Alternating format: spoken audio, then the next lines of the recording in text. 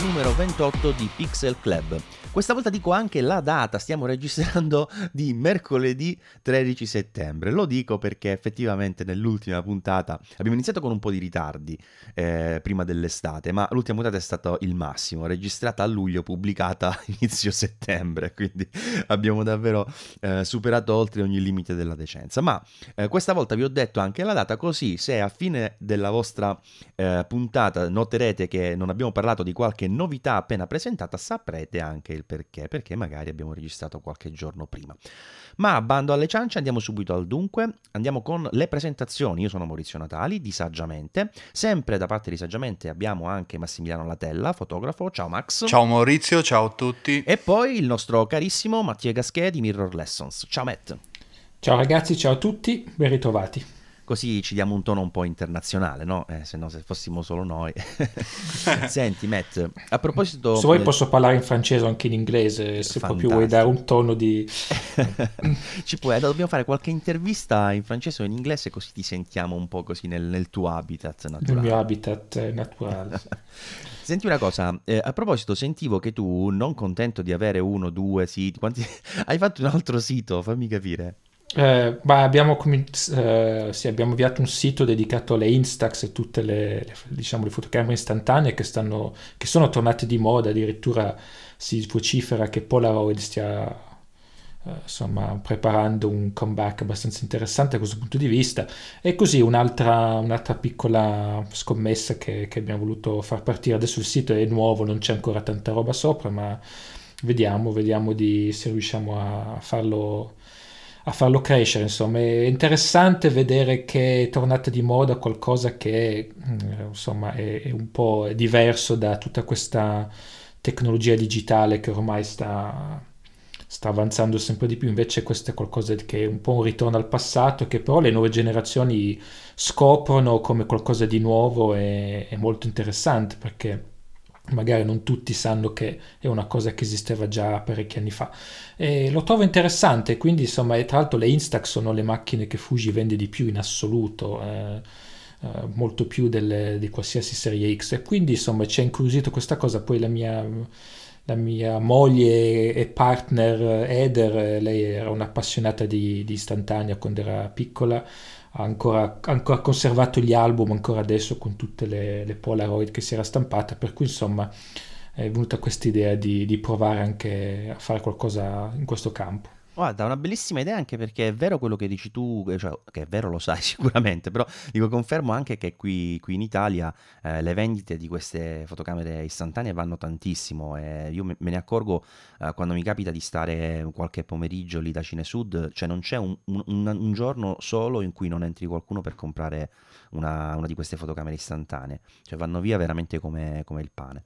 Ed è bello perché ci sono tanti modelli, alcuni che convengono di più per la quantità di stampe, alcuni per la qualità, quindi effettivamente è un lavoro molto interessante questo che potreste fare voi con il sito. Ovviamente poi nelle note dell'episodio troverete il link, posto che ce ne ricordiamo. Anzi, fai una cosa, Matt, mettimelo direttamente nel paper che stiamo usando, così non lo dimentico quando poi faccio le note.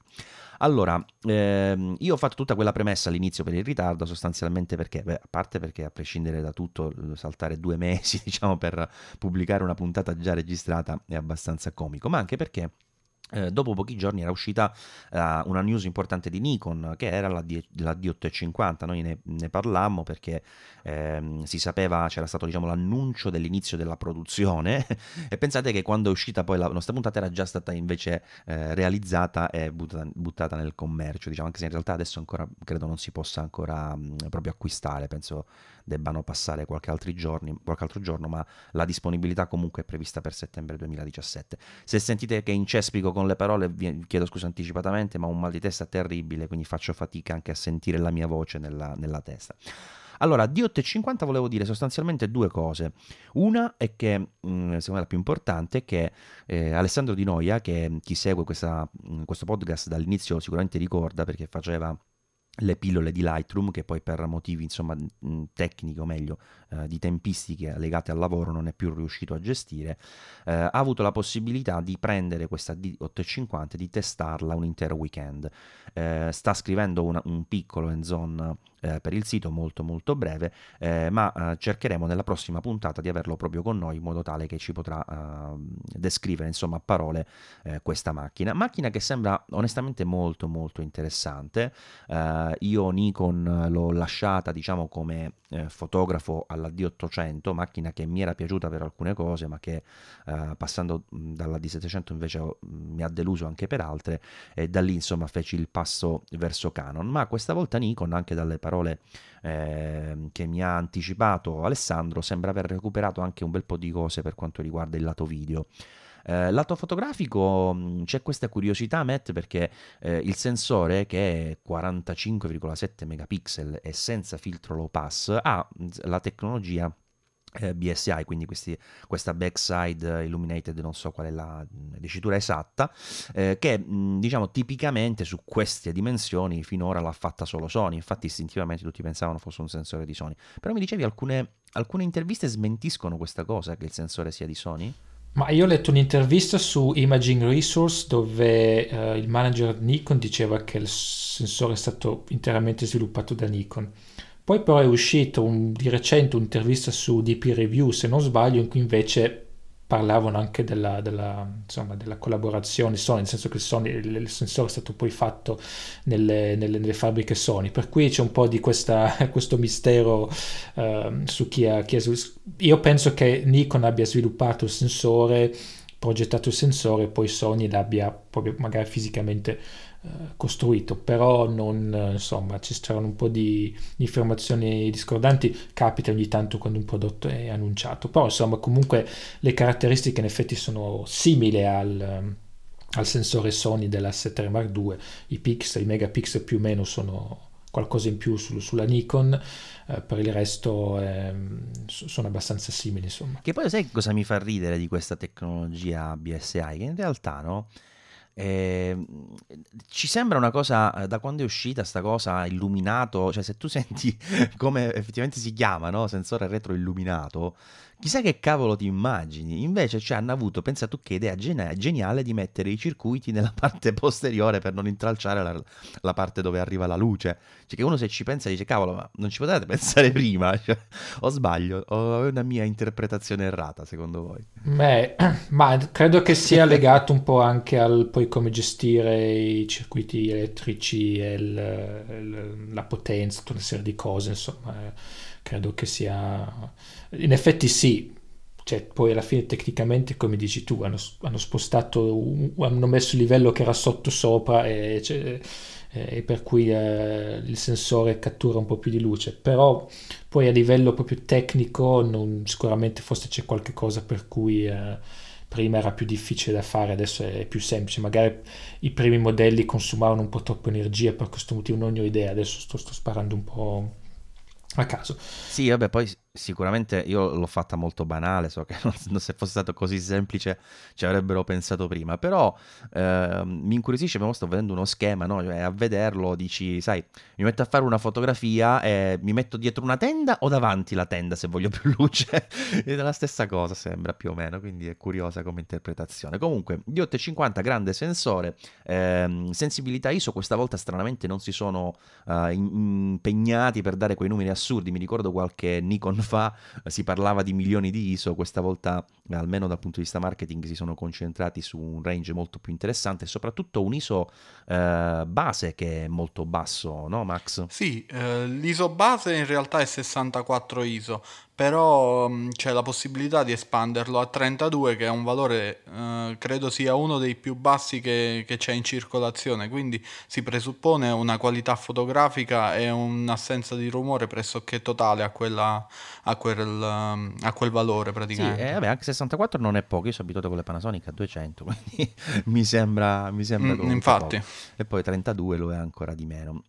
Dico brevemente qualche caratteristica, poi ovviamente come avevo anticipato avremo modo di parlare specificatamente effettivamente di questo corpo, che ha le caratteristiche più o meno della D800, tranne per il fatto che della D800, vabbè, è successive, però effettivamente sembra un po' un taglio col passato. Hanno aggiunto tante cose, tra cui il display inclinabile, touchscreen per giunta, il mirino ovviamente ottico essendo una reflex, quindi quella storia si era detto qualche tempo fa che forse c'era un mirino ibrido, niente, un mirino ottico normale, però dovrebbe essere quello più ampio tra le Nikon, con un ingrandimento di 0,75 che però è riferito al 35 mm, quindi è parecchio. Se ricordo bene, tipo la 1DX di qualche tempo fa che aveva i più grandi era 0,72, una cosa del genere sul 35 mm, quindi dovrebbe essere davvero molto grande.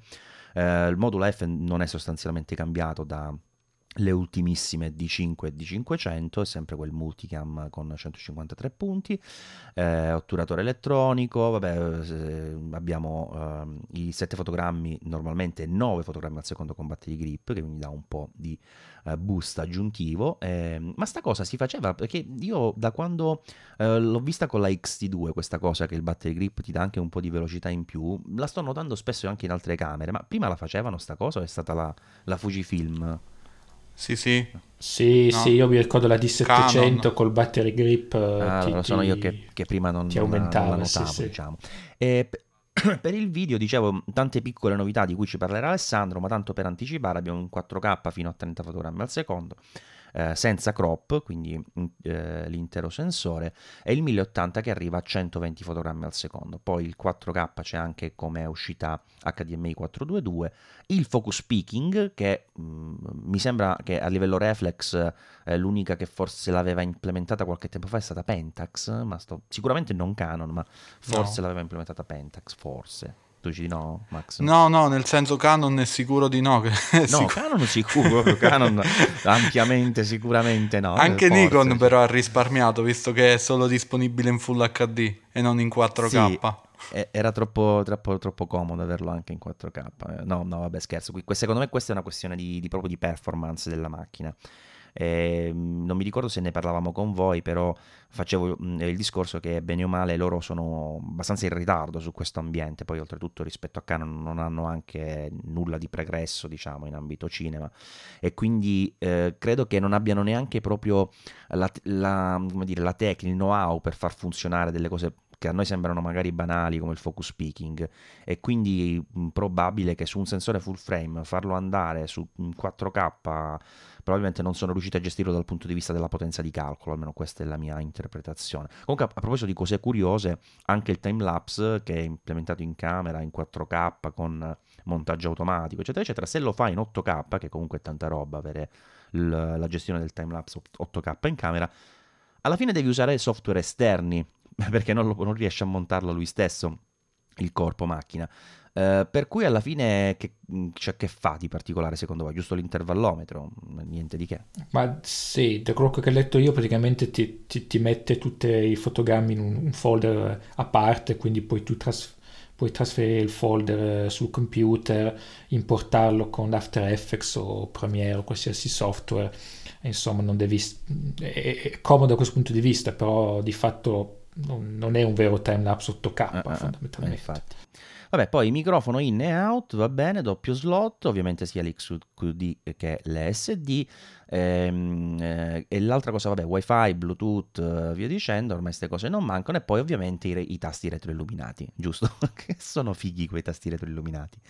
Ma non li possono mettere in tutte le macchine fotografiche del mondo, io li trovo troppo fighi. Ci sono, è vero, anche nella D850, o sto sbarellando io, perché secondo me sono davvero una delle cose che viene meno considerata dei corpi di Nikon, ma che per me è geniale, è davvero geniale. Sapete quante volte mi manca questa funzionalità nei miei corpi macchina? Tantissime volte.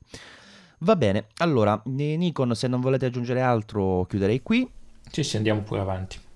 Sì, possiamo dire solo che costerà 3.790 euro e forse per la fine, per la pubblicazione della puntata sarà disponibile all'acquisto. Sì, in effetti è possibile. No, hai fatto bene a ricordare il prezzo, che non so come ne avessi dimenticato. Tra l'altro Matt aveva fatto un lavorone a segnarli tutti quanti, per cui era davvero una cosa brutta. Se Ogni volta che li segniamo ci dimentichiamo di dirli, poi invece quando li segniamo li dobbiamo sempre li andare a cerchiamo. cercare. Allora, tante novità anche dalla nostra amica Fujifilm che ha presentato la abbastanza attesa ormai X-E3, si sapeva insomma che sarebbe stata presentata a settembre, in questa giornata che qualcuno ha chiamato Fujichina, perché un po' a ridosso insomma del Fotochina si è fatta una sua giornata il 7 settembre presentando un bel po' di cosette interessanti. Matt, mi vuoi dire qualcosa tu su questa X3? Vado, ma X3 Vai. è fondamentalmente nulla di straordinario, nel senso che l'hanno resa un po' più compatta, tra l'altro dicono che la fotocamera X con mirino più compatta della gamma. Hanno messo lo stesso sensore di X-T2, X-Pro 2, X-T20, quindi 24 megapixel X-Trans 3. L'autofocus è lo stesso, quindi un autofocus ibrido con 91 o 325 punti a seconda dei settaggi che utilizzi. La cosa che hanno migliorato è l'algoritmo di questo autofocus. Secondo Fujifilm la X3 può seguire un soggetto che è 2 volte più piccolo e 2 volte più veloce rispetto alla X-T2 o all'X-Pro 2, però questa esclusiva rimarrà lì per poco, perché poi arriverà un firmware per la X-T2 o l'X-Pro 2 che implementerà lo stesso miglioramento tipico. C'è il 4K esattamente come l'XT20, quindi non c'è crop sul sensore, ma non c'è neanche la lettura completa dei pixel. C'è un touchscreen con delle nuove funzioni. Queste nuove funzioni, praticamente Fujifilm ha tolto il D-pad, cioè i 4 tastini circolari che si trovano su tutte le altre macchine sul retro, e invece puoi usare il touchscreen facendo scivolare il dito in alto, in basso, a destra, a sinistra per richiamare certe funzioni, che è una soluzione curiosa, però mi chiedo fisicamente perché il classico D-pad con i bottoni non poteva comunque rimanere al suo posto, cioè nel senso, Sì, anche perché lo spazio c'è, non è che dici tu l'hanno occupato. Lo spazio c'è, esatto, non credo che, e quindi cioè, nel senso, va bene, un touchscreen un po' più evoluto degli altri. Lo schermo continua a essere fisso, quindi non lo puoi inclinare come tutte la serie X o X Pro di Fujifilm. Potrai anche utilizzarlo per muovere il punto di messa a fuoco quando inquadri col mirino, che tra l'altro questo è un aggiornamento che arriverà anche sull'XT20. E poi cosa c'è d'altro? C'è il Bluetooth per collegare la fotocamera allo smartphone direttamente e trasferire le immagini automaticamente mentre si continua a scattare fotografie. A me non piace comunque questa traiettoria della X3, cioè onestamente mi piaceva di più la X2, anche per la questione di tasti, quella colonna sulla sinistra con i vari play, eccetera, eccetera. Ho capito che volete un po' semplificarla, e per esempio già nella X Pro 2 avevano ristrutturato, diciamo, la parte sul retro, però non so, non la capisco questa necessità di andare a togliere quel pad, come dici tu, e a semplificare il corpo fino a questo livello. Sì, è un po' una soluzione un po'. Cioè, allora, va bene che appunto come ho detto, la fotocamera è più compatta rispetto alla precedente X2S, per cui non so se questo può giustificare il bisogno di togliere 4 tastini dal retro, però mi sembra veramente strano. Per carità, così ti costringono a usare il touchscreen, appunto con queste 4 soluzioni, però non lo so, è un po'. Sa tanto un po' di soluzione per rendere la macchina un pochino diverso rispetto alle altre. Siamo sempre un po' lì a girare intorno allo stesso argomento ogni volta, per cui vedremo, insomma. Dai video che ho visto dei primi hands-on sembra comunque molto reattivo, molto semplice da usare, però insomma io su tutte le fotocamere le 4 frecce dietro le uso sempre, anche per cose semplici.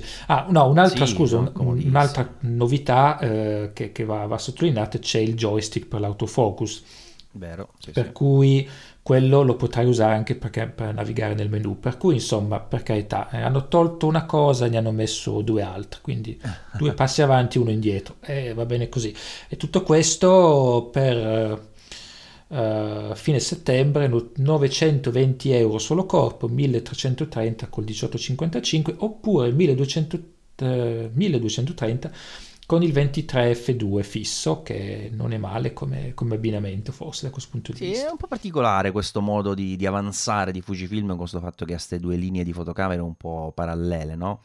Perché alla fine, cioè, probabilmente farebbe prima a dire, vabbè, la XE sta sulla linea della XT XX, cioè con due numeri intendo, XT20 in questo caso. La X Pro sta sulla stessa linea della XT, un solo numero, in questo caso la 2 è l'ultima. Le facciamo uscire insieme per tipologia, cambiamo il formato esterno e uno sceglie se gli piace il mirino a sinistra e il mirino al centro. Cioè, sto esagerando, però questo avanzamento un po' così strano, non lo so alla fine quanto le possa essere utile. Comunque, sicuramente una macchina interessante, vendono anche parecchio queste qui. Poi la XE2 era abbastanza vecchiotta ormai perché ha avuto quella specie di finto aggiornamento con la XE2S qualche tempo fa, ma che praticamente era nullo, cioè Sì, non c'era un reale... no. inutile Sì, perché poi hanno rilasciato il come... firmware per la X2 che praticamente pareggiava quasi tutto, forse il 99% delle specifiche, quindi Sì. è stata abbastanza inutile come cosa. Va bene, però ho detto Fujichina perché ovviamente hanno presentato anche altre cose. Vabbè, intanto hanno presentato un altro obiettivo che era un po' atteso, che era è un obiettivo macro, un 80 mm 2.8, quindi 122 mm equivalente in formato equivalente, diciamo 35 mm, ed ha la possibilità di fare delle macro 1 a 1. Poi tra l'altro è stabilizzato, fa parte della serie WR, insomma per resistenza agli schizzi, polvere, eccetera, eccetera. E questo sarà disponibile da novembre 2017, quindi tra un paio di mesetti, al prezzo di 1.350 euro. È un po'... sembra un po' grandicello come obiettivo, però comunque penso fosse davvero abbastanza atteso, no? Beh sì, anche perché il primo macro con rapporto 1-1 della serie, se escludiamo lo Zeiss Tuit 50 mm, il primo diciamo sviluppato da Fujifilm, quindi insomma era sicuramente atteso, con caratteristiche abbastanza interessanti. Insomma diciamo che un macro come si deve ci vuole in una line-up completa di un sistema, per cui insomma era obbligatorio tirarlo fuori.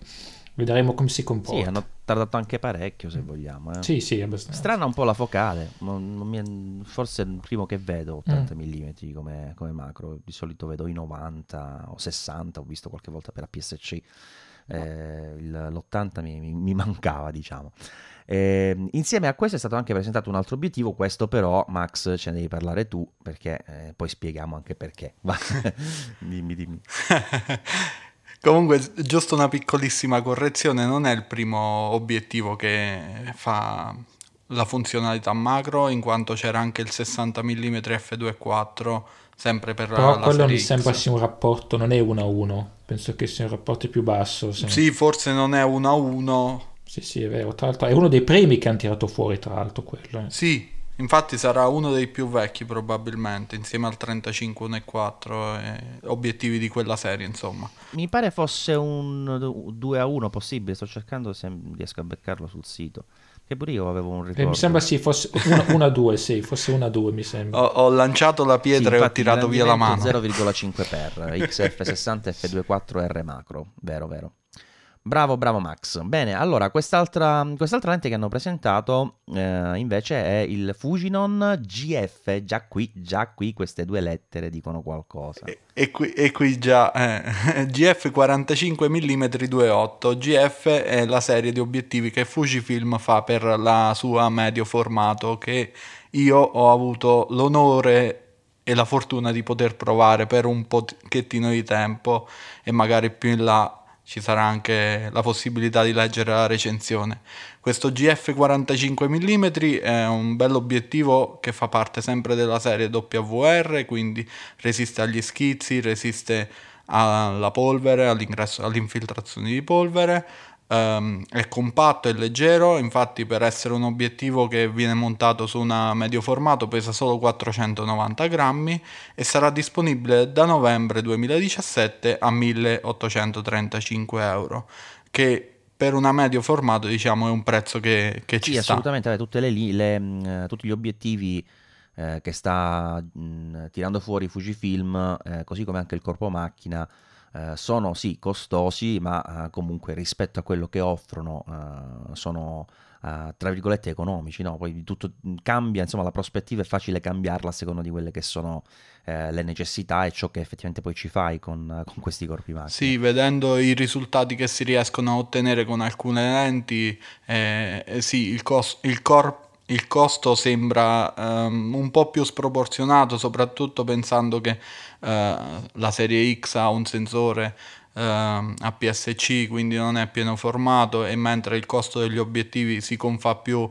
a obiettivi da pieno formato, però la qualità c'è Sì, e tutta. poi avremo modo di parlarne un po' più approfonditamente. Hanno un po' aggiornato anche la roadmap sia per il G-Mount, quindi per la GFX, in questo momento la 50F è l'unico corpo che c'è, sia la roadmap per X-Mount. Ci sono diciamo tante novità interessanti. Probabilmente tra le più ghiotte, almeno dal mio punto di vista, c'è l'816-2.8, che praticamente equivale a un 12-24 mm 2.8 e dovrebbe arrivare nel 2018. Questo mi piacerebbe molto, anche perché io il grandangolo zoom precedente con F4 non è male, però insomma questo sicuramente mi stuzzica un po' di più. Sempre invece per serie X ci sarà il 200 mm, un F2 stabilizzato, che avrà compatibilità con i teleconverter, quindi per andare anche un po' più là dei 200 mm, anche questo nel 2018. E sempre nel 2018 invece per la serie GFX arriverà un 250 mm F4. Qui ricordate ovviamente che il moltiplicatore è 0, mi pare 79 più o meno, una cosa del genere, no? Quindi arriva più o meno a 200 mm, e anche per la GF ci sarà un teleconverter, un 1.4, tutto questo nel 2018. E poi tante novità sugli aggiornamenti firmware. Qualcosa ve l'ha detta prima Matt per l'XT20, che per esempio va a prendere la funzionalità touchpad per la F, che stranamente non era inserita nel primo aggiornamento. Curiosa anche quella possibilità di cui parlavamo l'altro giorno, Matt, di usare a livello touchscreen solo metaschermo, che ci chiedevamo a che cosa serve, forse una piccola spiegazione l'abbiamo trovata, no? Sì, probabilmente per evitare che il naso vada a toccare lo schermo mentre componi con il mirino, cosa che a me succede sempre perché il mio naso è abbastanza voluminoso.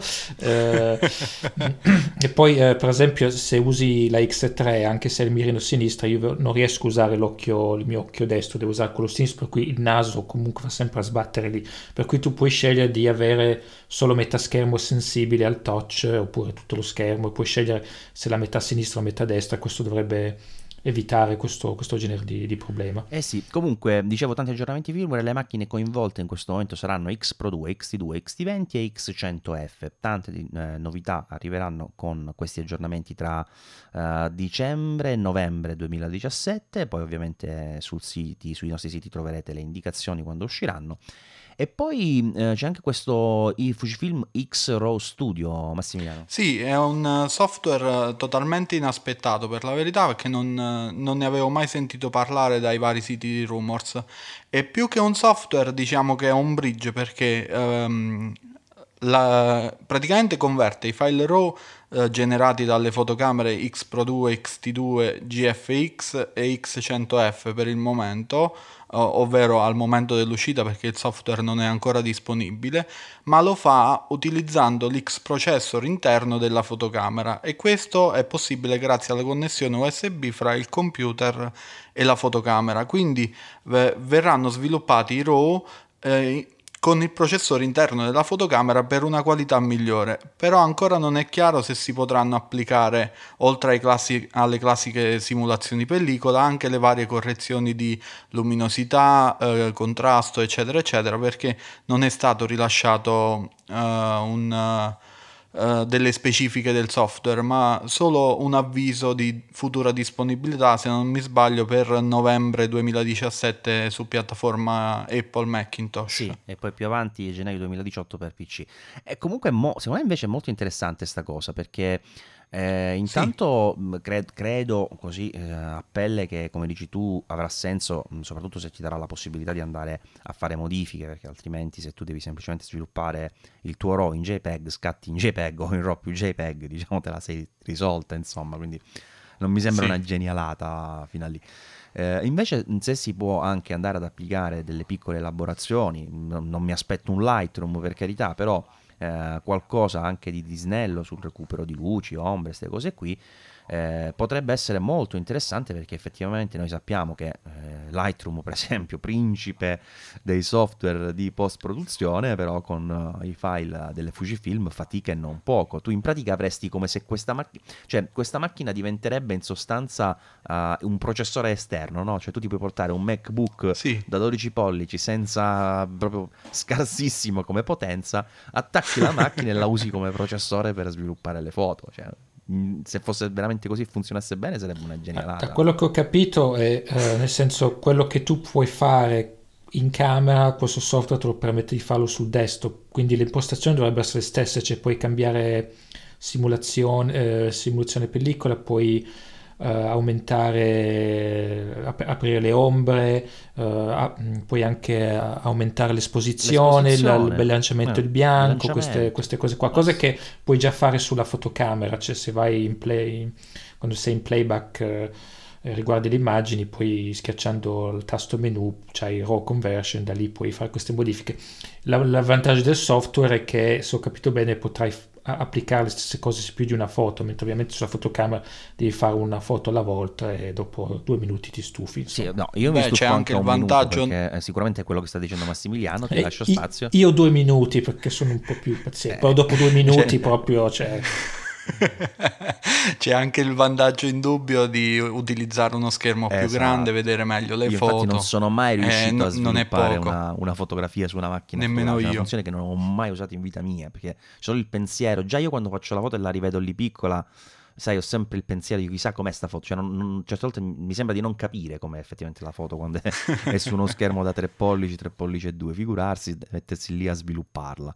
Un'esperienza che immagino abbastanza drammatica.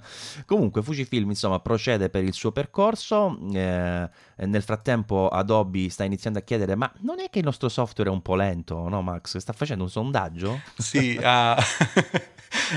Beh, Adobe ha deciso che forse è il momento di rinnovare Lightroom, che ricordiamo, a parte piccolissimi aggiornamenti, non viene aggiornato dal 2015 e qualche, credo scarso un mese fa, ha proposto un questionario ai propri utenti per valutare quali sono le aree più lente di Lightroom. Io, non è un segreto, ho messo tutte, perché praticamente non c'è un'area veloce di Lightroom, però effettivamente mi ha rincuorato questa cosa, perché nei commenti, più che altro ai vari post sui blog che pubblicizzavano questo questionario, non ero l'unico utente a lamentarmi di questa lentezza, nonostante le macchine che usiamo per sviluppare i file RAW siano abbastanza prestanti e dovrebbero svolgere il lavoro molto, molto semplicemente. Sì, infatti è assurdo, certe volte anche io ora lo sto provando, questa sensazione che sto utilizzando un po' di più la Fuji,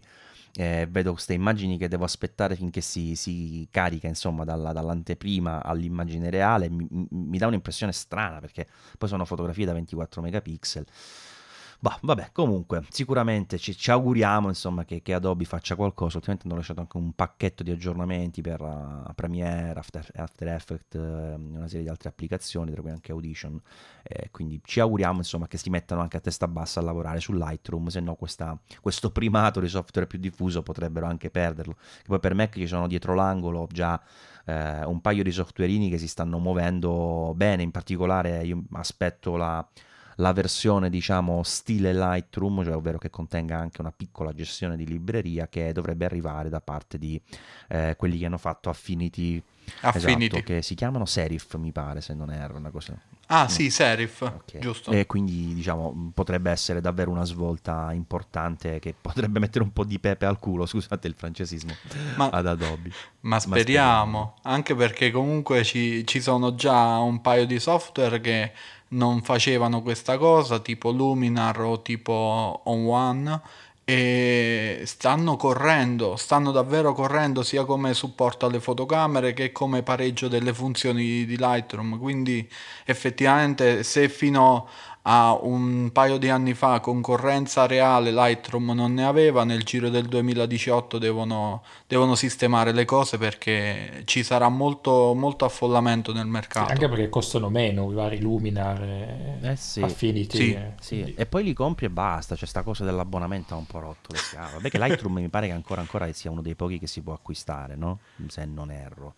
La versione che poi è sì, la sì, 6, forse, l'ultima in bundle. sì. Lightroom 6 CC 2015, esatto, quindi sì, si può acquistare se non sbaglio per 129 Che euro o non sono qualcosa del pochi, genere. ovviamente, però la cosa peggiore è poi quando invece lo fai in abbonamento perché paghi per tutta la vita, sei schiavo di Lightroom a vita. Vabbè, allora torniamo a parlare di aggeggi. Questa volta il nome che spunta fuori dal nostro cilindro è Canon. Canon, di cui avevamo parlato nella precedente puntata per alcune novità che ora non lo sono più, sono passati 3 mesi, la 6D Mark II, la 200D, e invece adesso ha presentato una nuova mirrorless full frame con una serie di obiettivi spettacolari. No, è una nuova mirrorless APS-C della serie M che si chiama EOS M100, le cui caratteristiche entusiasmanti, a parte quella di avere uno 0 nel nome più della M10, ce le andrà a denunciare proprio Massimiliano. Vai Massimiliano, vai, che tu so che sei M fan. Sì, sì, io sono M-addicted, o come si dovrebbe dire, insomma. L'M100, come hai detto tu, è una macchina che ha uno 0 in più della M10, quindi è migliore, e ha un sensore, ha un sensore da 24 megapixel che però possiede anche il dual pixel CMOS AF, come la M5 e la M6 e come le più recenti Canon. Questa quindi è la prima entry level mirrorless ad avere questa funzione.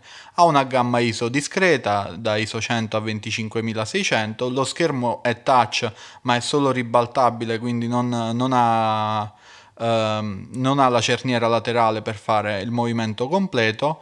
Ha una raffica da 4 fotogrammi al secondo con la F continuo che salgono a 6,1 con la F singolo, ed è capace di registrare finalmente i video in Full HD a 60 fotogrammi al secondo. La disponibilità sarà da ottobre 2017 a un prezzo di 620 euro con il kit 1545, che è l'obiettivo collassabile di Canon, l'obiettivo compatto. Praticamente Canon si ostina a rilasciare una serie di mirrorless tutte uguali o quasi, senza effettivamente colpire nel segno quello che il mercato richiede, ovvero una mirrorless bella cazzuta, scusate anche il mio francesismo, che serva da traino al sistema, che oltre a avere praticamente Canon attualmente ha più mirrorless che obiettivi della serie M, Sì, lo dicevamo anche ed è l'altra una volta. cosa È una cosa ridicola. ridicola, sì. Beh, la MC, Chiediamo una EOS M cazzuta, deve essere proprio il nome, deve essere quello. MC, EOS M MC, cazzuta. la MC. MC. La Tra l'altro M5, la M5 però non era così malvagio, cioè non era niente di che, però rispetto alle altre EOS M è stato già un mezzo miracolo, insomma, la M5. Sì, però cioè, la M100 praticamente è una M5 col display che non si ribalta e senza mirino, che è praticamente un M6. È un po' complicata la cosa, Sì, sì, cioè si stanno complicando la vita. Sicuramente l'avranno fatto per riportare la line-up al formato Canon, ovvero 3 cifre entry level, 2 cifre mid range e una cifra professionale. Però sta di fatto che adesso hanno al listino 4 fotocamere che differiscono fra loro per il mirino e il tipo di attacco del display praticamente, e basta. Tra l'altro mi Ma chiedo, comunque, se scusami, ti vai a guardare, dai, no, vai. vado. Mi fa ridere come hanno specificato la raffica 6.1, cioè 4 frame al secondo o 6.1, Che in realtà era cioè, 0,99 ma hanno arrotondato, quindi hanno pure rotto ma poi mi immagino in qualche ufficio giapponese, no, quando devono stabilire le specifiche ufficiali, da dire no, diciamo 6.1 perché così sì, è divertente, scusate così, mi immaginavo Da come l'hai detto, scusa, mi immaginavo una riunione serissima su questa cosa. Tutti, ma secondo me fanno una riunione serissima su 6.0.1. Se non sbaglio è proprio una mera mossa di marketing, perché la M10, che è la precedente di questa, aveva 6 frame al secondo di miglioramento dello 0.1. Dovevano migliorare un po'. Fantastico. E non puoi negarlo.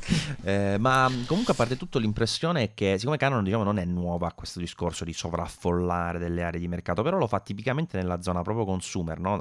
Almeno relativamente alle reflex, dove infatti tu hai ogni anno un modello nuovo, eccetera eccetera, mentre invece per le serie più di alta fascia ovviamente tendono ad avere dei rilasci ben più cadenzati.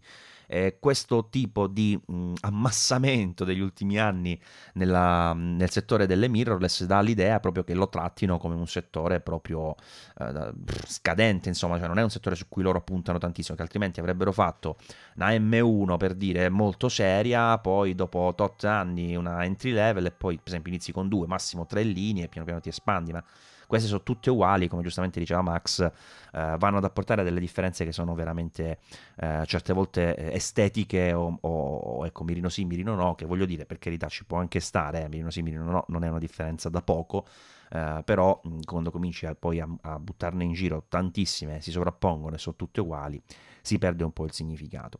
Invece mi è piaciuto sempre di Canon tantissimo, onestamente, l'F85 mm nuovo, un 1.4 serie L che è stabilizzato ed ha un prezzo di listino di 1600, diciamo 40 euro, 1600 euro, insomma, poi alla fine sul mercato sarà quello. Molto interessante, dicevo, perché c'è l'8514 di Sigma che sta piacendo tanto in giro, per carità, ha un prezzo medio di mercato, insomma 1200-1300, una cosa del genere. Costa sì quel qualcosina in meno, diciamo orientativamente 300 euro, però gli manca la stabilizzazione, che non è poca cosa, insomma, per un obiettivo da ritratto e con una focale da 85 mm, per cui secondo me questa mossa di Canon è anche la gestione del prezzo, per carità non è basso, assolutamente, però non è neanche malvagio rispetto a quello che è l'offerta di mercato. Io penso che rispetto ai canonisti dovrebbe far breccia molto più forse dell'equivalente di Sigma. Non l'ho provato dal vivo questo, non so se magari a livello di corpo non renda come qualità, però di solito i serie L non è che deludano, per cui confermo, insomma, questa mia personale sensazione. Max, tu che ne pensi? Sì, effettivamente hai pienamente ragione su questa cosa. L'85 è una focale che è sempre piaciuta a Canon, infatti c'è il bellissimo 85 f1.2 che è stupendo, e questo si va a piazzare nel mezzo fra quello lì, che è il non plus ultra degli obiettivi da ritratto, e l'85 1.8 che viene venduto per credo 450 o 500 euro, che però non è serie L. E come dicevi tu, il prezzo di 1600 euro, che in realtà è un prezzo di listino, quindi staremo a vedere effettivamente a quanto si troverà sul mercato, sembra addirittura economico se lo andiamo a paragonare con il prezzo del Sigma 50 Art, perché qui abbiamo una stabilizzazione che è molto efficace e la conosciamo, e comunque un obiettivo che ancora non proviamo, ma dovrebbe avere una resa davvero ottima, visto che è pensato anche per fotocamere con risoluzione oltre i 50 megapixel come la 5DS, 5DR. Invece poi la prossima novità arriva da Apple, si chiama iPhone 8 con una fotocamera, scherzo, però dovete sapere che siccome sono reduce, insomma, da questa diretta, sono ancora un po' intontito, quindi faccio un po' di confusione, scherzo. C'era Canon anche con altri 3 obiettivi, addirittura una tripletta che viaggia insieme, perché sono tutti quanti della serie TSE, quindi questi obiettivi in cui diciamo sono quelli basculanti, no? Sono un 50 mm f2.8 macro, no scusate, sì, 50 mm f2.8 macro, un 90 mm f2.8 macro e un 135 sempre f2.8 macro. Io mai usati questi obiettivi nella mia vita, li ho visto usare semplicemente uno per fare foto di architettura e mi ha divertito, però è un tipo di fotografia anche che richiede davvero tanta attenzione. Non so se voi avete esperienze in prima persona. Tanta pazienza.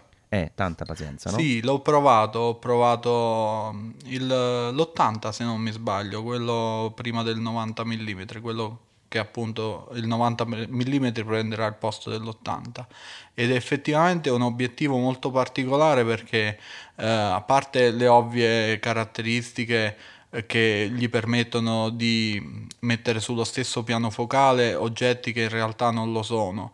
E è davvero complesso da usare perché hai talmente tante regolazioni in più perché lo puoi decentrare, lo puoi ruotare, lo puoi far basculare in avanti, indietro e per fare una fotografia ci vuoi un sacco di tempo, però si ottengono effetti davvero molto particolari. Sì, perché si può usare sia per l'architettura che nel campo in cui l'ho vista io per modificare proprio la prospettiva, no? Delle cose che magari certe volte fai in post-produzione, però al computer non possono mai rendere come fare effettivamente la fotografia con la giusta inclinazione, diciamo. Cioè tu puoi dal basso, per dire, fare una foto in cui vedi un palazzo, vabbè, insomma, Con le non ti linee spiego come dritte. cacchio sono sti obiettivi. Sì, però diciamo la cosa più interessante è quella dei macro invece, perché con questi ho visto stampate, però non ho visto neanche farle dal vivo, delle foto molto particolari in cui si riesce ad avere un piano focale che non è perpendicolare alla lente, quindi tu magari hai a fuoco delle cose che seguono, che ne so, una linea diagonale, Mhm. stranissimo come effetto, Sì, cioè molto riesci a fare curioso. delle cose molto particolari.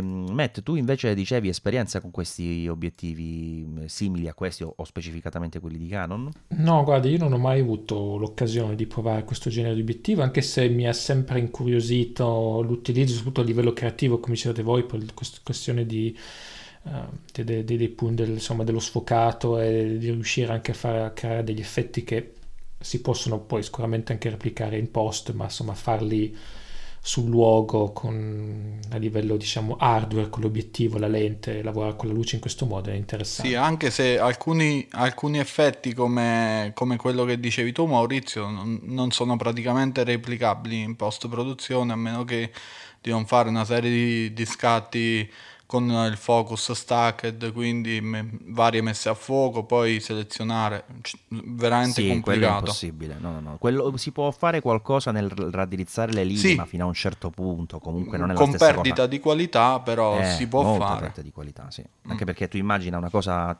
che ne so, molto alto, un palazzo molto alto, finisce a punta se tu fai la foto dal basso. Se quella zona strettina dove c'è il palazzo che va a punta nella zona centrale lo devi fare diventare larga quanto la base, chiaramente devi stiracchiare magari I- 3 pixel e li fai diventare 50, quindi la qualità non può essere assolutamente la stessa. Sì, Questa è una spiegazione altamente tecnica, devo sottolineare. ma noi, Ehm, noi facciamo della tecnica il nostro leitmotiv. Senti Max, dopo, dopo Dopo questa questa chiudiamo la puntata. No, chiudiamo no, la no, dopo questa mi puntata devi e anche direi parlare che brevemente di questo flash Twin Light per macro sempre di Canon. Sì, Canon si è sbizzarrita il mese scorso e ha tirato fuori anche il flash macro, che sono quei flash che vediamo a CSI, per intenderci, quelli che fanno Soprannominati proprio flash CSI mi pare, Flash no? CSI, sì, sì, il soprannome, fra parentesi, oltre al nome ufficiale c'è quello, che ha due teste riposizionabili intorno all'obiettivo, si può variare angolazione e distanza dallo stesso, e un sistema di illuminazione anche a LED per vedere insomma l'anteprima dell'immagine che si va a scattare. Ovviamente sono tantissimo usate per la fotografia macro, molto per la fotografia dentale che sembra strano, però vengono usati per questa cosa qua, e per la fotografia di ritratto anche per primissimi piani e per Aspettavo che dicessi la in- fotografia delle scene del crimine a sto punto, perché... anche quello è l'utilizzo principale, insomma. E di solito non sono flash economici, infatti anche questo costa ben 1280 euro, che ti permette quasi di attrezzarti un intero studio invece di comprare un flash macro. Comunque c'è a chi serve, quindi ben venga anche questo flash. Sì, no, quello dell'iPhone mi pare del nuovo iPhone sia un po' migliore, perché quello ha 4 colori. Credo di sì, perché ha Questo 4, ne ha questo ne ha 2, quindi 2. Cioè, non ce la può fare. Vabbè, diciamo di chiudere con Canon perché ce la siamo tirata molto per le lunghe. Passiamo a Un'altra novità che ci è piaciuta di questo periodo è questa volta il nome Olympus. Praticamente stavo notando in questa puntata stiamo nominando tutti, sì, nomineremo a fine puntata tutti i big, diciamo, del settore tranne Panasonic. Forse manca uno. Che l'ho nominato adesso però, primo. Ok. Par condicio. No, vabbè, quindi però se non è Panasonic è Olympus. Olympus che ha presentato la terza edizione della sua M10, la fotocamerina che a me piace tanto, devo dire. Io ho avuto la M1 per un po' di tempo, che è cresciuta già con la M2 migliorata in qualcosa, e con in particolare la M2, se ricordo bene, il passaggio importante fu quello della stabilizzazione, perché prima era a 3, poi divenne a 5 assi come la M5, giusto? Ricordo bene? Giusto, sì. E poi con questa M3, Matt, cose principali, 4K. M10 Mark III, o che si dice M3, sì, ci confondi. È sempre il mal di testa di qui sopra. È il mal di testa. Ritorniamo a Canon. Torniamo a Canon. No, non torniamo.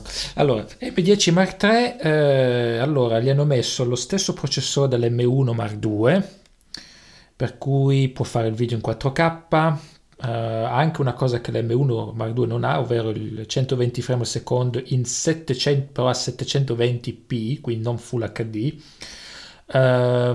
Ha un sistema messo a fuoco aggiornato con 121 punti, però sempre a contrasto.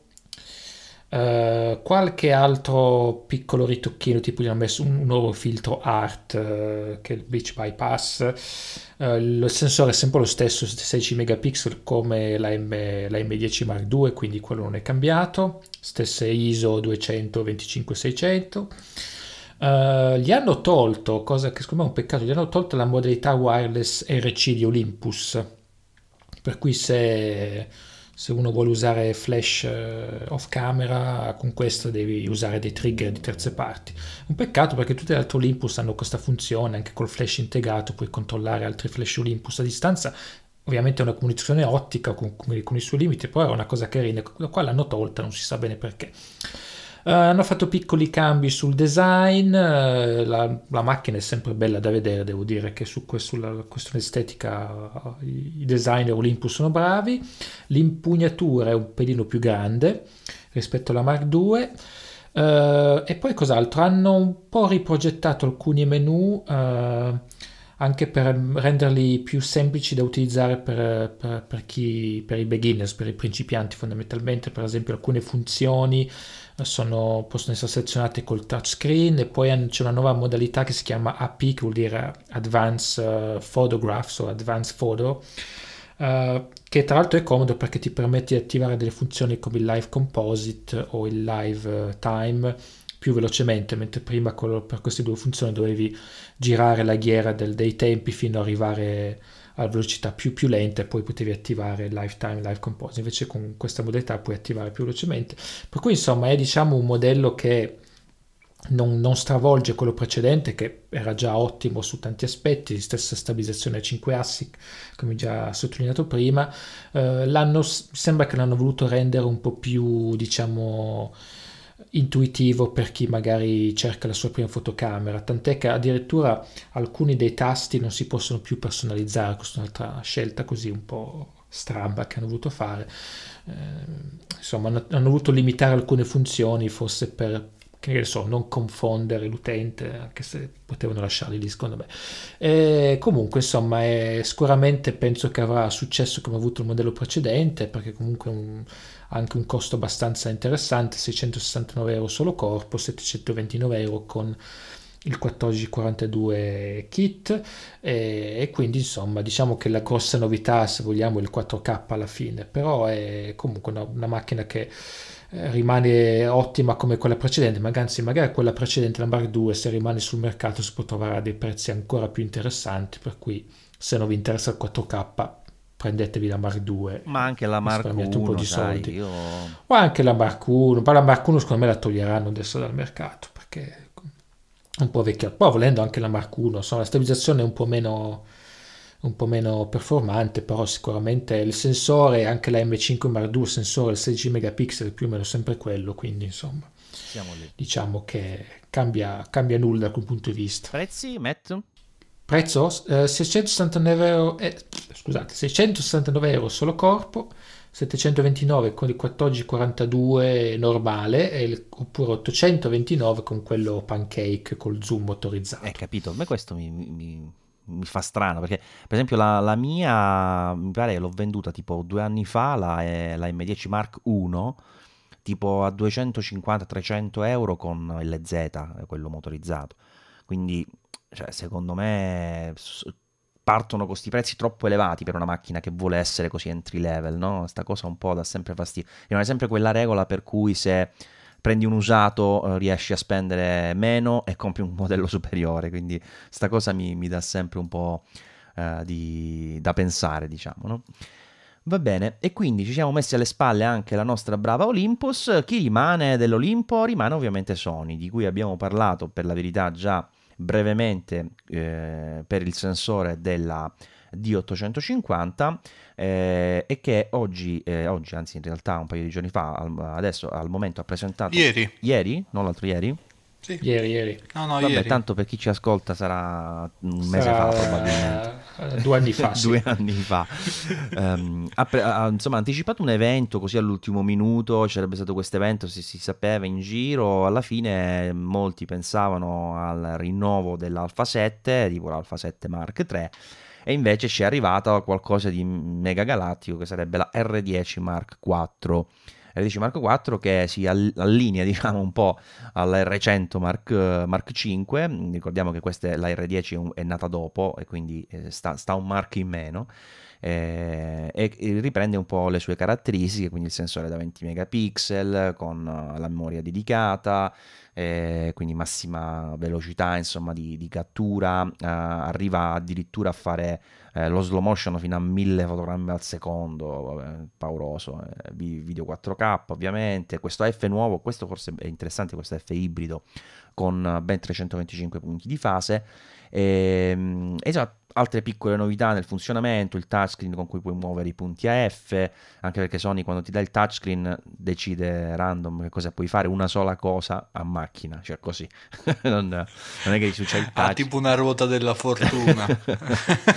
E ovviamente la particolarità grossa della RX10, è proprio il caso di sottolineare grossa rispetto alla RX100, è l'obiettivo, perché in questo caso è un 24-600 mm equivalente con anche un abbastanza impressionante luminosità di f2.44, quindi anche a 600 mm comunque rimane un f4. Beh, chiaramente è sempre basato su un sensore da 20 megapixel da 1 pollice, quindi non è un obiettivo di 6 metri, però comunque fa tanta impressione. Con un 600 mm probabilmente arrivi anche a fotografare la luna, cose che normalmente si fanno con lo smartphone, oltretutto vengono dei risultati bellissimi. Una volta ho visto un'immagine sai, queste cose un po', queste vignette comiche su internet, c'era una fotografia completamente nera con un puntino bianco, c'era scritto smettetela di fare le foto alla luna con il cellulare perché tanto non bene. Se ci provi viene più o meno questa, e tra l'altro il puntino viene anche sfocato spesso perché va un po' random. Vabbè, comunque la cosa... Ma non con il nuovo iPhone. No, assolutamente no, con il nuovo iPhone, bravo. Scherzi a parte, questa RX10 Mark IV, di solito questa tipologia di macchine ho notato che viene molto apprezzata anche da chi fa video, ecco, quindi sicuramente le capacità di registrazione in questo senso sono abbastanza ghiotte, insomma, per chi vuole una macchina che sia compatta, faccia delle buone qualità video, ma a differenza della RX100 abbia uno zoom molto molto più esteso. Ma soprattutto il punto di forza, Max, è il prezzo, no? Sta macchina, ok, tutte queste cose, però per fortuna costa poco. Per fortuna costa poco, costa 200 euro in 10 rate, ovvero 2000 euro costa. E te la vendono solo così, cioè anche se la vuoi pagare tutta, no, ti devi per forza farle. Sì, no, perché si mettono vergogna a dirti. No, ma guarda, io ce l'assegno, ve li metto i 3 zeri. No, non può prenderla così. No, comunque, scherzi a parte, costa 2000 euro, 1900 euro. 1999,99. Sempre per i giapponesi di cui sopra, che è rotonda. No, scherzi a parte, effettivamente è una macchina. Io ho avuto modo di provare una di queste RX10 in passato, forse la Mark 1 o 2, non ricordo più. Mi è piaciuta, per carità, sicuramente aveva tanti elementi interessanti e con il tempo è anche migliorata. Però veramente fatico a pensare io non dico che il prezzo sia più o meno giustificato, questa è assolutamente una questione in cui non entro. Però mi chiedo quale sia davvero l'utente tipo, perché ho capito che vuoi avere magari questa cosa del video portabile e via dicendo, però con questa cifra, ma te ne compri di cose più interessanti o sbaglio? Cioè, non penso che sia un mio strano punto di vista, no? Matt. Ti compri una 7 Mark II, anzi forse quasi 2, quasi. No, ma pure se vuoi prendi un Alpha 6003 per dire, ti fai un parco pure di un paio di obiettivi interessanti, no? E non è che è grande, voglio dire, è sempre una macchina che rimane compatta se ti interessa la portabilità. Secondo me loro hanno fatto la proporzione col 600 mm. Cioè, dice Canon il 600 mm me lo vende a 8.000 euro e noi è economica, cioè. E ti diamo anche il corpo macchine in omaggio. Incluso. Quindi... Vabbè, stasera proprio. Meno male che ero io che avevo mal di testa. In realtà, però la cosa da sottolineare è che la RX10 Mark III, quindi il modello di prima, che aveva già questo zoom 600 mm super zoom, non costava così tanto. No, mi pare 1.400 forse. Tanto il prezzo in dollari, che adesso sono andato a controllare di nuovo perché non volevo dire delle stupidate, su B&H Photo, in America costa $1.700. Senza per tasse. Cui questo 2.000 euro è un po' difficile da Vabbè, però in giù. America sono sempre i dollari senza tasse, quindi devi considerare che là le tasse le paghi dopo, nel senso a seconda dello Stato ci sono delle tasse diverse, quindi alla fine è come se fosse un senza IVA, diciamo. E ci siamo.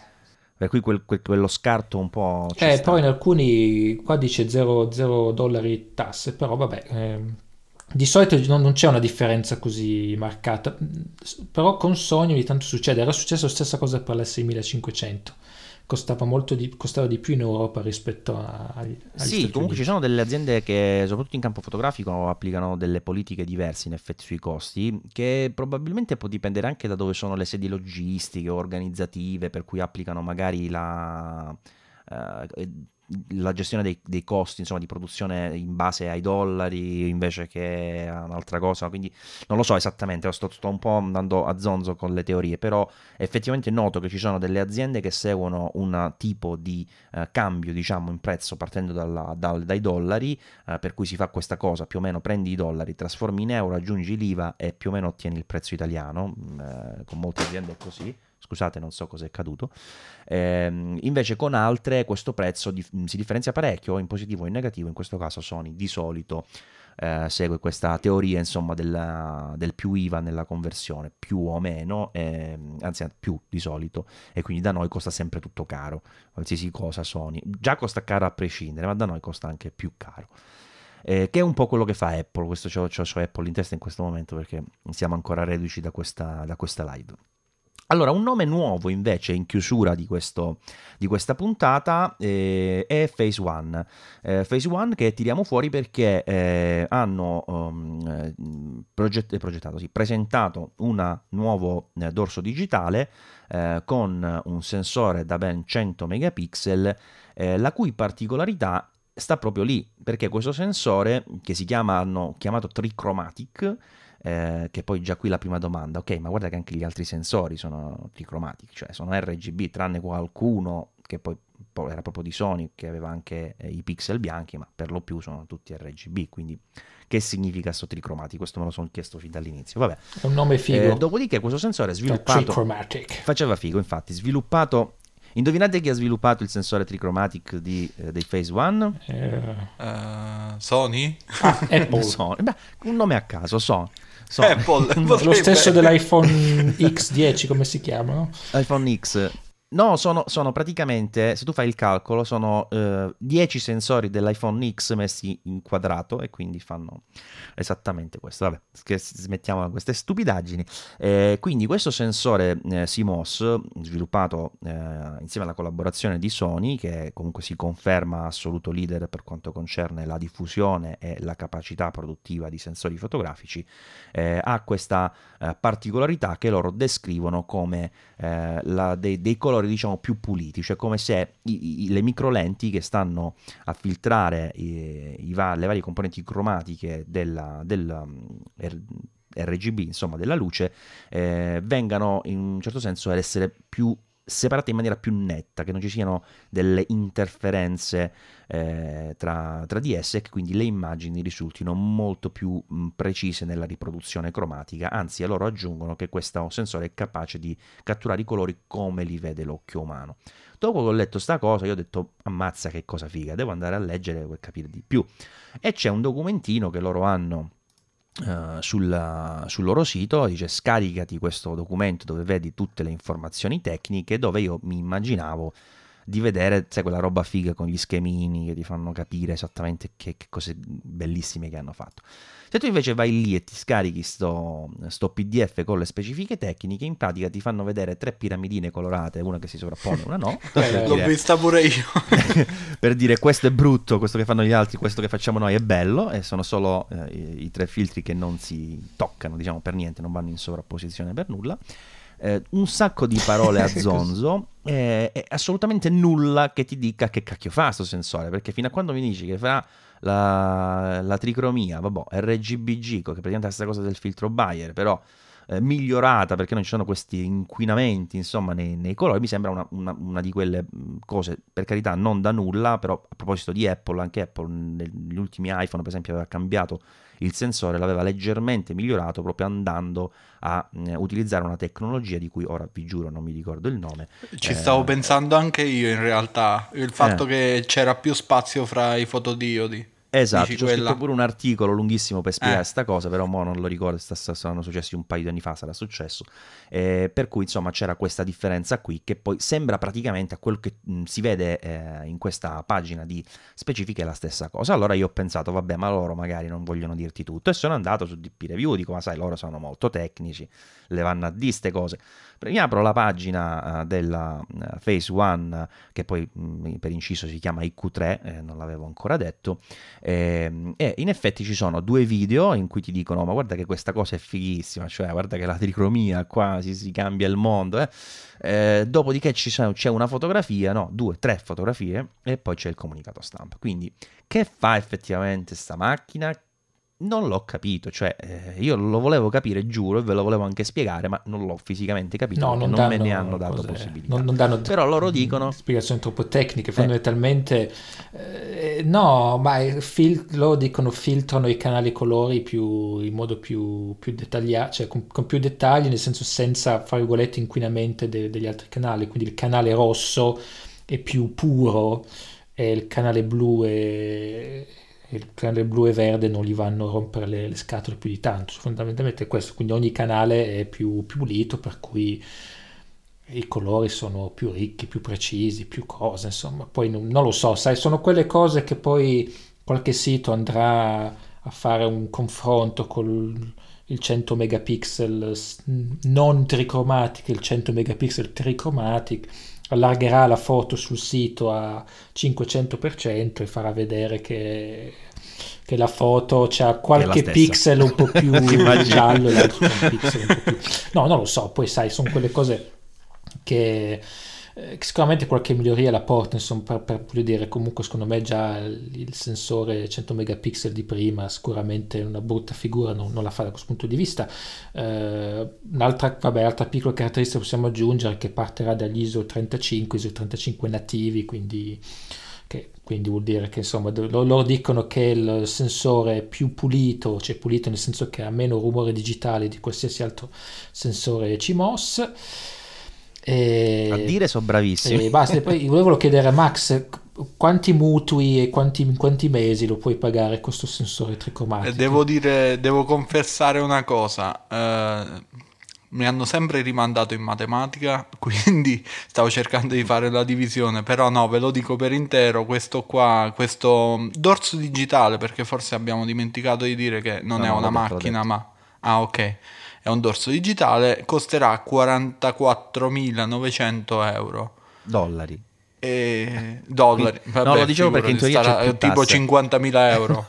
No, se c'è più tasse arriviamo abbondantemente oltre i 50.000 euro. Quindi sì, ne parliamo perché effettivamente ci doveva essere questa novità della tricromia con filtro Bayern aggiornato, che però, come dice Maurizio, informazioni in merito non ne sono state fornite, quindi effettivamente non sappiamo in che cosa va a essere diverso dal classico filtro Bayer a tre colori che stava anche sul vecchio dorso digitale, che nel frattempo è sceso di $11.000 al listino, perché verranno mantenuti entrambi. Per cui chip, andiamo a comprare tutti quello usato, diciamo, quella di vecchia generazione. No, volevo aggiungere che il termine tricromia me lo sono inventato io, non appare da nessuna parte, loro lo chiamano trichromatic, che poi va a capire, magari sarà un nome, ecco, come diceva Matt, più commerciale, cioè non credo che abbia una valenza di tipo tecnico, mentre aggiungo di essere riuscito a beccare quell'articolo che dicevo prima, che era relativo a un iPhone, che era il 6S, in cui il sensore aveva guadagnato questa caratteristica che si chiama Deep Trench Technology o Deep Trench Isolation, dove appunto si va sostanzialmente a spiegare esattamente questa cosa, però in maniera un po' più tecnica. Almeno avevo trovato insomma qualche informazione un po' più specifiche per chiarire come veniva usato la superficie di silicone, insomma, eccetera, per separare le varie componenti in cui ci sono, insomma, sotto le microlenti per la cattura della luce. Su iPhone qualche cosa l'ha fatta, però cioè, nell'ordine di veramente pochissima roba. Magari ecco, su un sensore così grande da 100 megapixel, a parte gli scherzi, può apportare dei miglioramenti importanti per chi, ovviamente, perché ora noi ci abbiamo un po' scherzato, però si tratta di macchine che sono riferite, il dorso digitale in particolare, riferito a un settore molto elevato, molto professionale, dove effettivamente la ricerca anche della perfezione può diventare un elemento discriminante, no? Non è come, ecco, a me mi dà una Face One, cioè posso pure scattare qualsiasi cavolata, insomma mi sembra un miracolo della natura. Poi invece chi queste macchine le usa quotidianamente, probabilmente anche quel piccolo scarto di miglioramento che gli può dare nel lavoro può rappresentare un elemento insomma, di distinzione. Non so se vi sembra questa anche una cosa da considerare. Ecco, io l'ho Sì. Sì, anche visto il prezzo c'è anche da sperare che ti dia qualcosa. No, poi sono macchine che vengono usate per l'alta moda, per quando insomma ti fotografano Leonardo DiCaprio per la cover di qualche magazine, eccetera, eccetera. Insomma, ovviamente siamo a quei livelli lì. Io, guarda, una volta avevo letto un articolo, ma ti parlo, stiamo veramente facendo riferimento a quando c'erano le riviste su carta, cioè che non ci sono adesso, però non le compro più da tantissimo tempo. Sono passato per forse 3-4 anni, sono passato dalle riviste cartacee alle riviste digitali, che compravo spesso in una specie di edicola che si chiama Zinio, che non so più che fine abbia fatto, perché poi ho smesso di acquistarli. E diciamo che avevo letto sta cosa che mi aveva colpito, per cui in fotografia aveva senso comprare, diciamo, acquistare un'attrezzatura, un corpo macchina, obiettivo, quello che è, nel momento in cui tu con qualcosa tipo, mi sembrava fosse 4 o 5, non mi ricordo, lavori, lo ripagavi. Quindi perché dico questo? Perché in teoria, seguendo questa assolutamente regola, non regola, totalmente empirica e buttata a caso, avrebbe già senso, per dire, se tu fai dei lavori per cui ti pagano $10.000 per una giornata, allora tu fai 10.000 per 5, ne hai fatti 5 in un mese, per esempio, in 2 mesi già te la sei ripagata. Quindi a quel punto, secondo questa teoria bislacca, avrebbe senso comprarti questo dorso digitale. Non lo so se vi sembra una cavolata, però insomma avevo sto ricordo che un po' anche offuscato mi faceva sorridere. No, ci sta come ragionamento. Sì, no, perché ovviamente se tu lavori e guadagni 1.000 euro per dirti al lavoro, chiaramente se queste macchine ne devi fare 50 lavori, non ha senso, la ammortizzi tra 30.000 anni, la puoi portare in eredità a tuo figlio. Allora, poi volevo rispondere brevemente ad una delle email che ci sono pervenute. Ne avevo anche un altro paio, ma ho dimenticato di metterle nel documento che stiamo usando come base per questa puntata, per cui purtroppo risponderemo nella successiva. E Max, ti devo chiedere di parlare poi della GFX nella prossima puntata, perché altrimenti non finiamo più. Magari qui ci togliamo, ecco, tutte le parti di notizie e cose del genere, nella prossima ci concentriamo sui corpi macchina e sulle novità insomma in prova, quindi la GFX, speriamo di avere Alessandro per la D850 e io dovrei parlarvi anche di un'altra cosetta carina di cui sicuramente vi ha già parlato Matt, ma sapete, sentire me parlare su una Sony deve essere sempre un momento idilliaco per tutti quanti, immagino, no? Matt, devo parlare dell'Alfa 6005 nella prossima puntata. Allora questa è una puntata da non perdere. Va bene. Allora, la risposta era a Teo. Faccio la sintesi, ci fa i complimenti, lo ringraziamo. Ci chiedeva due cose sostanzialmente. Lui utilizza una 6D con un 24-105 e un Sigma 50 mm 1.4. Sta facendo qualche matrimonio, al momento più di tipo insomma amatoriale, se ricordo. Lui dice amatoriale evoluto specificatamente e dice che vorrebbe acquistare o un secondo corpo, credo a PSC, considerando l'obiettivo di cui parla dopo, ovvero un 1855 f2.8.4, per avere quindi questa aggiunta, insomma questo altro corpo, chiamiamolo di backup, oppure diceva se aveva senso invece prendere un secondo corpo full frame a quel punto e un obiettivo come il Sigma 2470 f2.8 Art. Vabbè, ovviamente se fosse solo questa la domanda, la risposta Matt sarebbe scontata. Se riesci ad arrivare al full frame di solito è meglio, perché tanto in ambito matrimoniale non è che ti serve magari, che ne so, particolarmente il moltiplicatore che può avere la PSC o la velocità per esempio della raffica super veloce, per cui potrebbe avere di base già più senso dirti no, prenditi un altro corpo full frame appena possibile. Ma intanto la prima risposta che volevo dare io è, per quanto riguarda gli APS-C, rimanendo in casa Canon, io credo che in ambito matrimonio, allora a me è capitato di usare anche la 100D, l'ho detto più volte per fare video, però a livello fotografico la responsività della macchina credo sia abbastanza importante, e per questo ti dico che al di sotto della 7D Mark II l'unica che considererei, ma neanche tanto, anzi quasi per niente, è l'80D. Ma anzi ti dico no, perché comunque non hai neanche il doppio slot a livello di sicurezza, perché non ce l'hai neanche nella 6D il doppio slot, però per dire, io con i matrimoni se non ho un doppio slot non sto tranquillo proprio.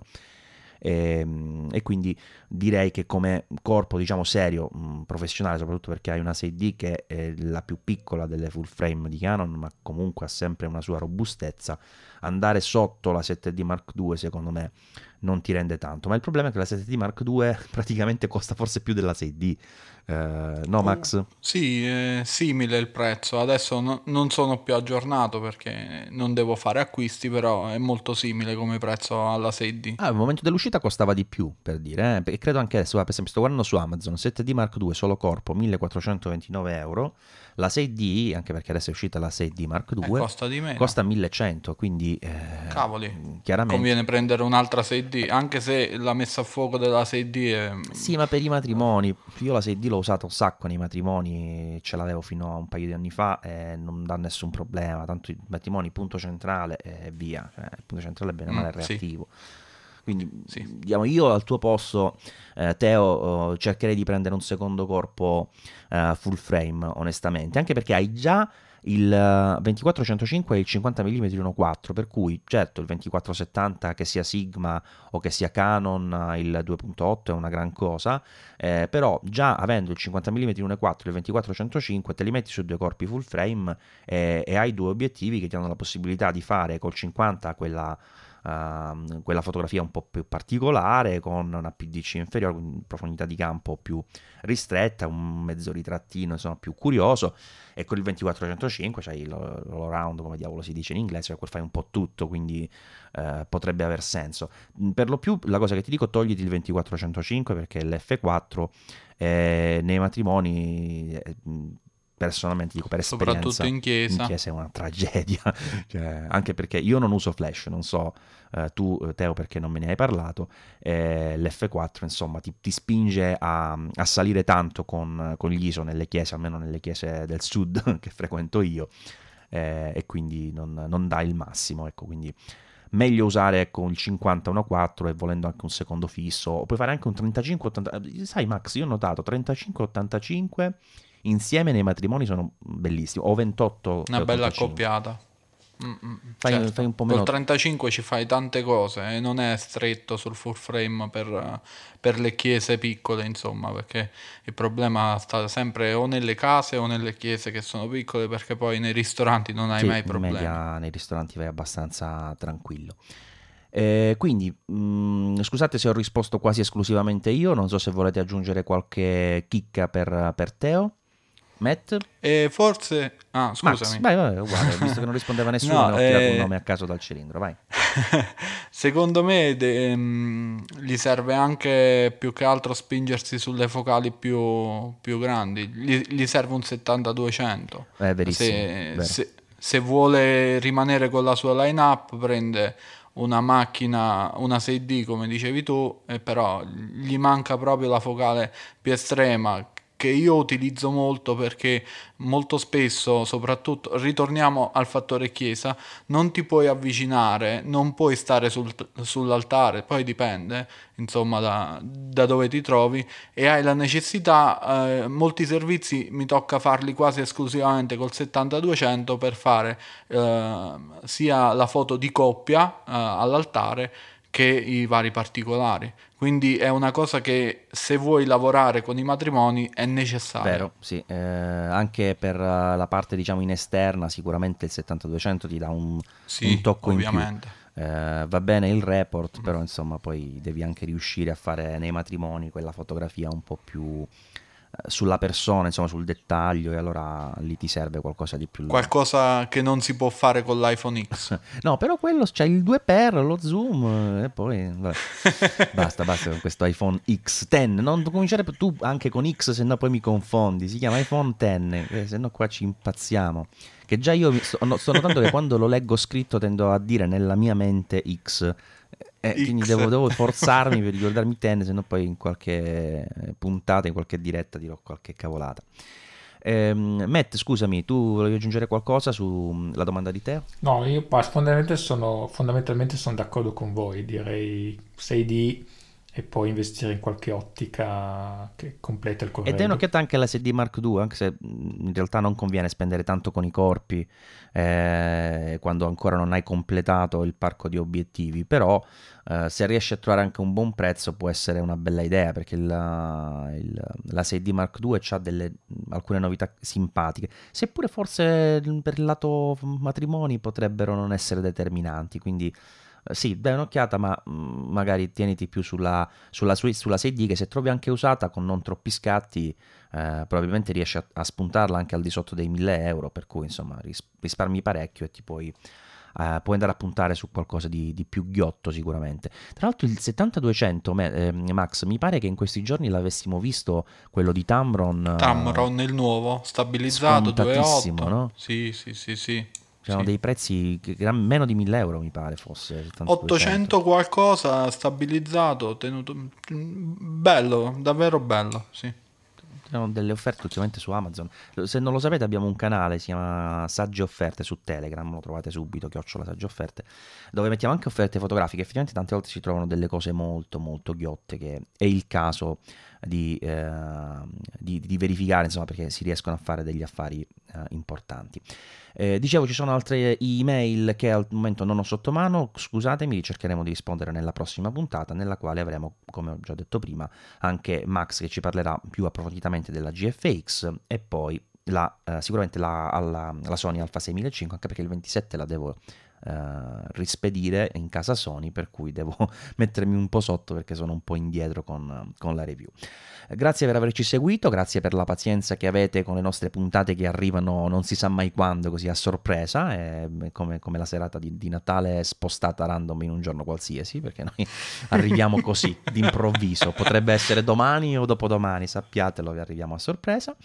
Vi ringraziamo anche per tutti quelli che ci scrivono delle recensioni su iTunes, sono molto utili, intanto perché fanno conoscere eventualmente il podcast ad altri ascoltatori, e speriamo quindi di essere utili ad altri ascoltatori, ma anche che volete, un po' di gratificazione ogni tanto, visto che ci mettiamo qui dietro i microfoni, uno dall'Inghilterra, uno da San Bartolomeo e due dalla Terronia, e noi siamo tutti e due dalla Terronia, per la verità. per parlarvi sì, di queste esatto. cose, per cui ci fa piacere se anche ci lasciate ogni tanto una recensione su iTunes. Mi sembra di aver detto tutto. Vi ricordo le note della puntata non sono una cosa da trascurare perché sono snelle, ma ci sono tutti i link di approfondimento relativi alle cose di cui parliamo in puntata, per cui può essere utile per continuare un po' l'esperienza podcast al di là delle nostre voci. E la prossima puntata, se segnatevi la data, sarà il giorno... Ops, è caduto Maurizio, non sapremo mai si è interrotta qual la è comunicazione. il giorno della puntata. Sì, teatro di comunicazione, No. sì. Prova a ridirlo, magari adesso No. regge. No, torno indietro, no, ero qui, stavo pensando se mettere un rumore di sottofondo, un beep, oppure se tornare indietro poi dal futuro e cambiare la data quando effettivamente sarà pubblicata la puntata. Vabbè, mi sono un po' incastrato in una puntata di Inception relativa alle date di pubblicazione. Ci vediamo comunque, ci ascoltate anzi nella prossima puntata, che sarà la numero 29. Un saluto da Maurizio Natali. Un saluto da Mathieu, dal Galles piovoso, pieno di temporali in questo momento. E un saluto da Max, ciao!